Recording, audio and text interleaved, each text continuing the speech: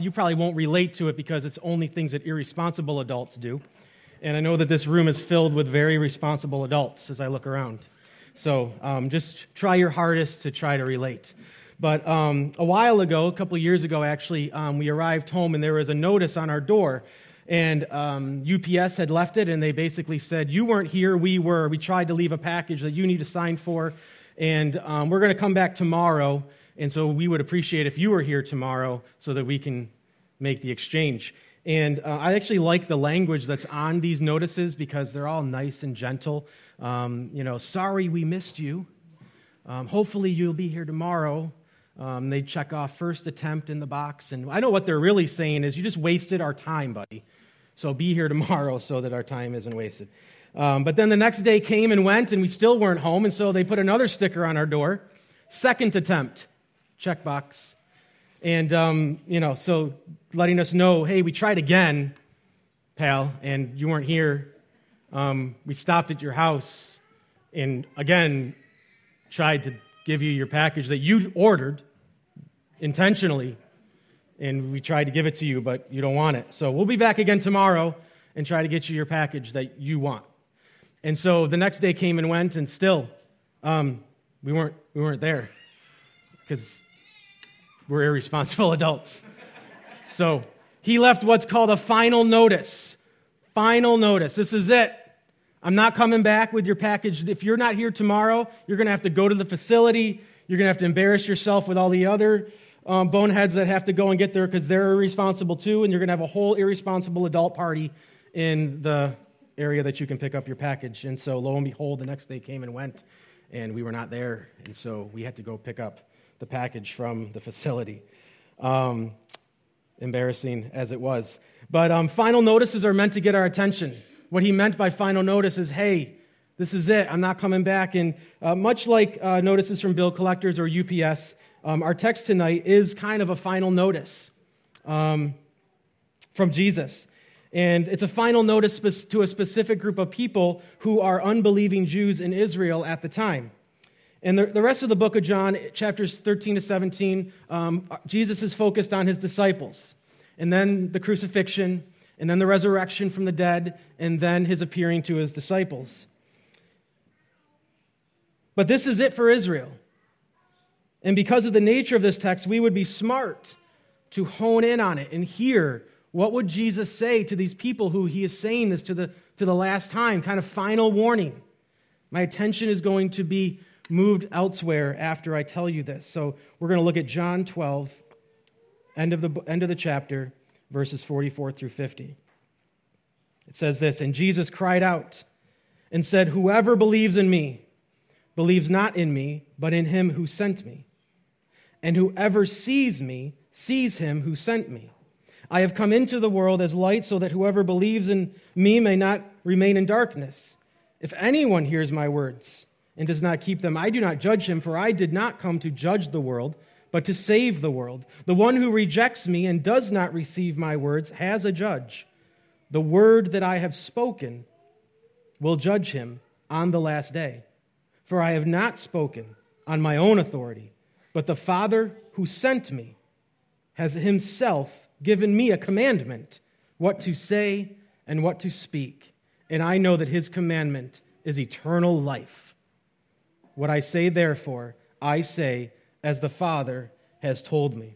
In this passage, we see Jesus provides us with kind of four reasons to believe in him, along with the Israelites. It says that we should believe in him because, Jesus says, because I am one with the Father. You should believe in me because I am the light. You should believe in me because my words will judge those that reject me. And you should believe in me because I give eternal life.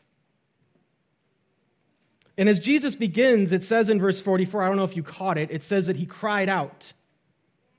And John actually only uses this term one other time in chapter 7 during the Feast of Tabernacles. But it's an important distinction to make because it brings a sense of urgency. Jesus is trying to get their attention. So it literally means to shout in a loud voice. Listen to me, is what Jesus is trying to say. This is really important. Now, it's not an angry tone. So he's not just casually speaking to them, but he's also not yelling at them. What the tone indicates is that he's pleading with them. Please listen to me. He's aiming at their heart because Jesus is about to drop a truth bomb on these unbelieving Israelites, and they need to hear it. Can I be honest? So do we. So do we. And he wants to get their attention. So the first reason Jesus gives to believe in him is believe in me because I am one with the Father. Starts out, and Jesus cried out and said, whoever believes in me believes not in me, but in him who sent me. And whoever sees me sees him who sent me. In a nutshell, Jesus is again affirming his unity with the Father. He's basically saying, when you see me, who you're looking at right now is God. I am the same God as the Father. We are both God. And that's important words for Israel to hear. These words are intended to reshape their beliefs. He's mentioned it before through the book of John. In John 10:30, he plainly tells some Jewish leaders that I and the Father are one. Straight up. In John 10:38, he says that they should, quote, know and understand that the Father is in me and I in the Father. And then in John 8:19, Jesus rebukes his critics and says, you know neither me nor my Father. If you knew me, you would know my Father also. So this is an ongoing theme for Jesus because it's important for these people to know it. Now remember, Jesus is shouting these words so that people will listen because they're crucial, but they're not just crucial to understand, they're crucial to believe. And these words are intended, again, to reshape their beliefs and align them to God's. See, he knows the heart of those he's talking to. And what's their hang-up? Authority. Who does this Jesus guy think he is? Who is he to teach us on spiritual matters? This is an authority issue. They will not believe what Jesus says until they buy the fact that what he says is what the Father says. They are wholly and completely united, one being, God. Jesus is God at the same degree that the Father is God. And man, is that offensive to them. Jesus is not just a prophet with words from God. Jesus speaks the word of God because he is God. And they just can't figure out how that's true. That's their stumbling block. So Jesus starts things off by reminding Israel that you can't say you believe in the Father yet reject the Son who is equal to the Father. Bottom line, hey Israel, I'm God. You're going to have to wrestle with that. But don't ignore it. Don't ignore it. 1 John 2:23 says, no one who denies the Son has the Father. Whoever confesses the Son has the Father also. Sorry, Israel, but this is a package deal. Now, admittedly, most of us in this room don't struggle with this. We don't have the Jewish heritage and the customary ways of thinking like this. And so we don't fail to follow Christ because we don't see Jesus as equal with the Father. That's not really on our radar for the most part in our modern society. But I would say that we still share the biggest issue that the Israelites had, which is authority. You see, the Father played that role for Israel, but we play that role for ourselves today. We are our own gods. And bottom line for us right here would be, hey guys, I'm God. You're not. Let's wrestle with that. Think about that. I'm the God of the universe, and I have something to say. What we celebrate at Christmas is Jesus coming to the world as God to save people from their sins. But he is the God who came to save people from their sins. And that brings us to the next point that Jesus makes. Believe in me because I am the light. Now, I have an 8-year-old son. He's a gymnast. And if I can boast for a minute, he's pretty stinking good at it. So it makes sense that we have a few items around the house that he uses to practice his skills so he can get better.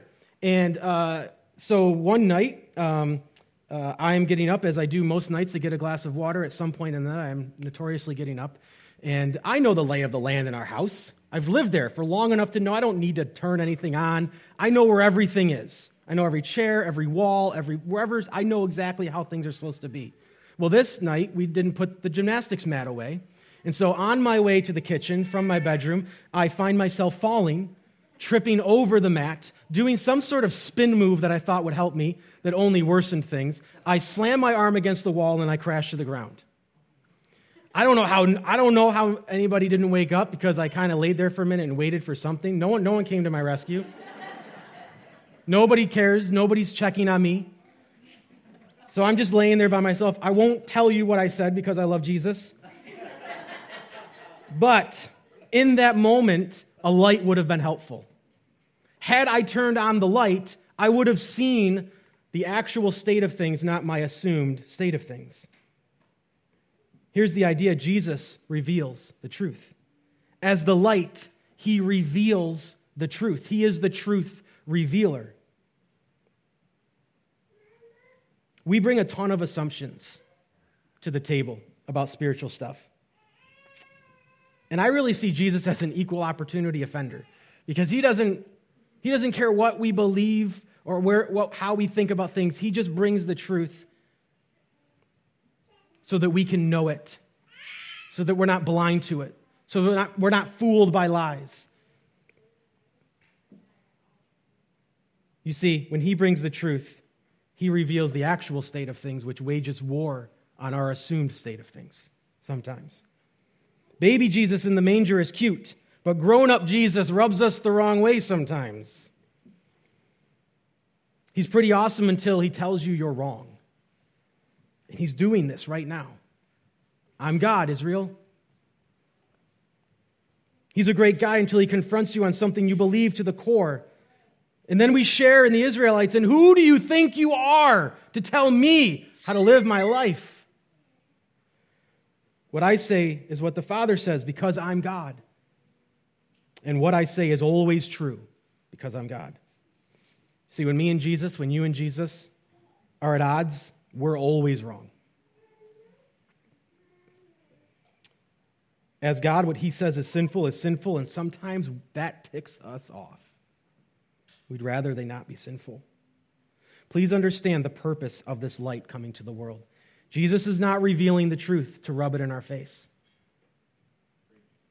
He's revealing it so we won't ignorantly remain in the darkness. He's bringing light to rescue us out, to pull us out of that darkness.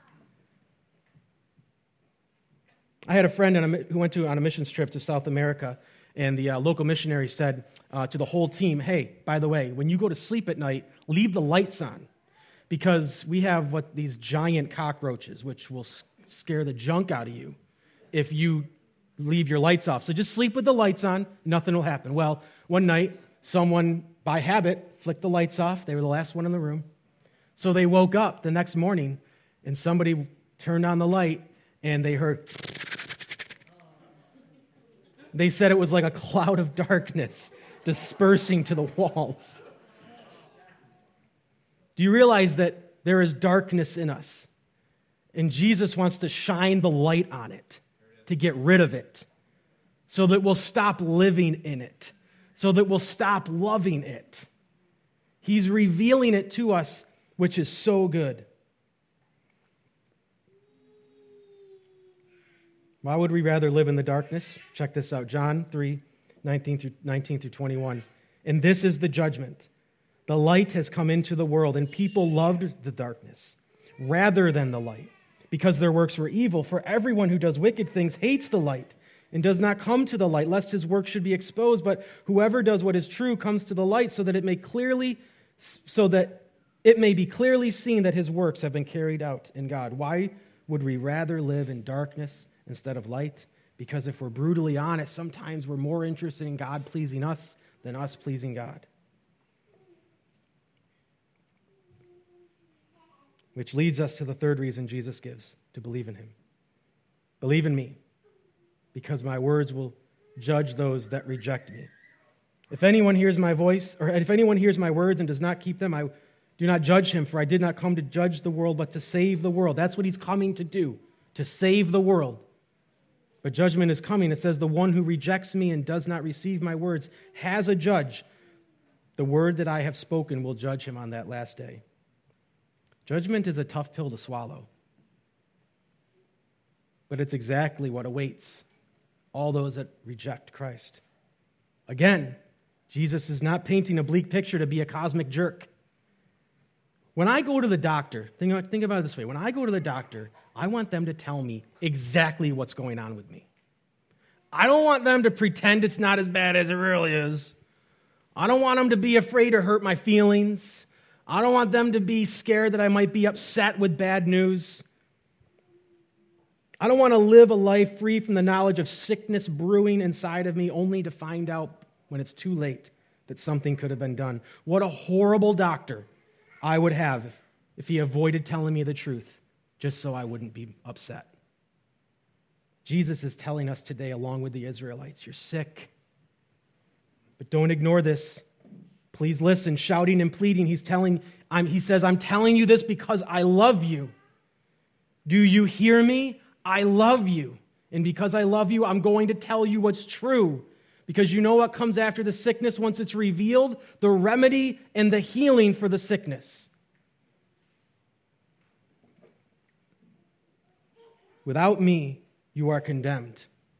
I didn't come to judge, I came to save, but judgment is coming. And I'm warning you about it so that you can avoid it. I'm the way to avoid it, Jesus is saying. I'm here to save you from it. This is actually the final reason that Jesus gives them to believe in him.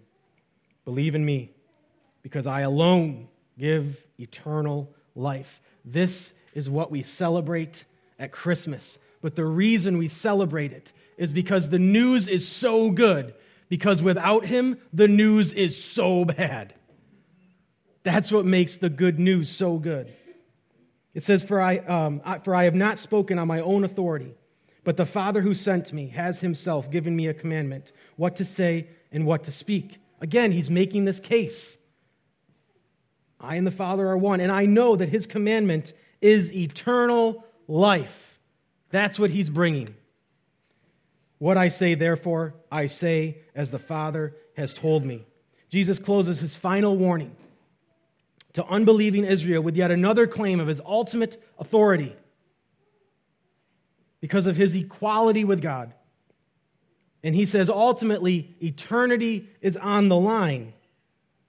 And I'm here to rescue you. That's why I was born. That's why I lived. That's why I'm going to die. That's why I'll be raised. That's why you'll see me again. That's why I'll ascend. All of it.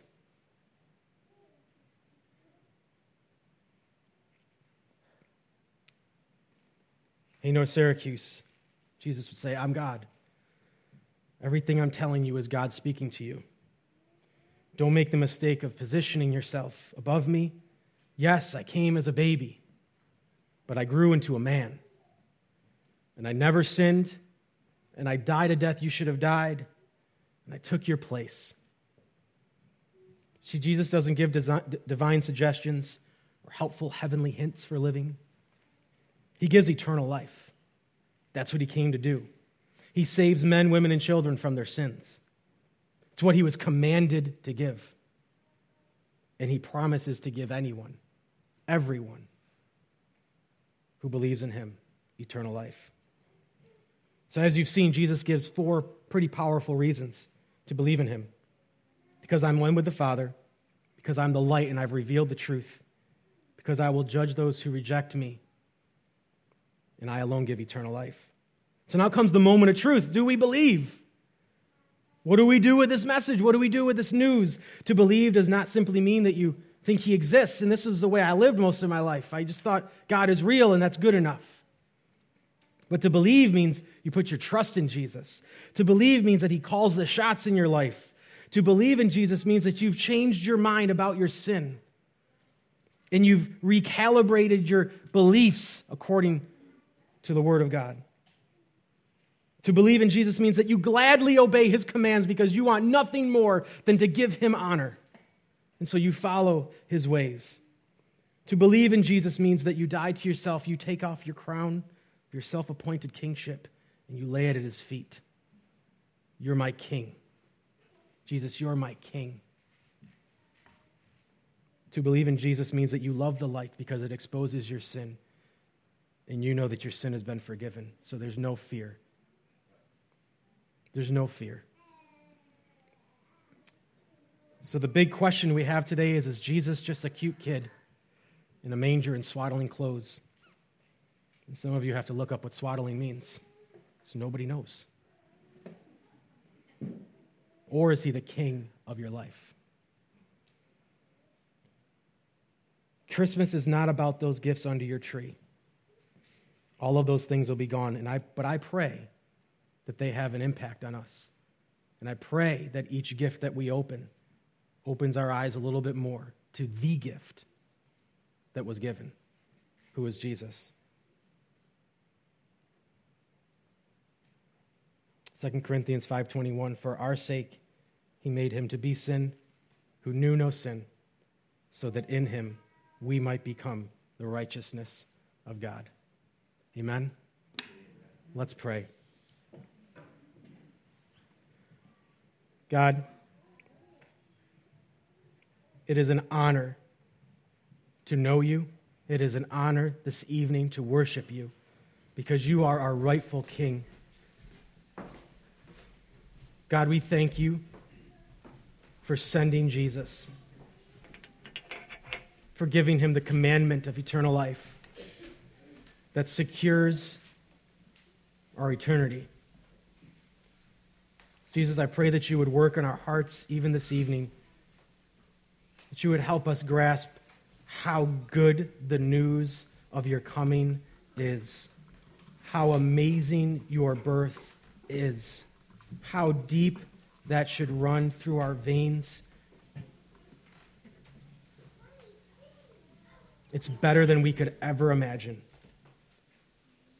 We love you this evening, Jesus. We thank you. It's in your name we pray. Amen.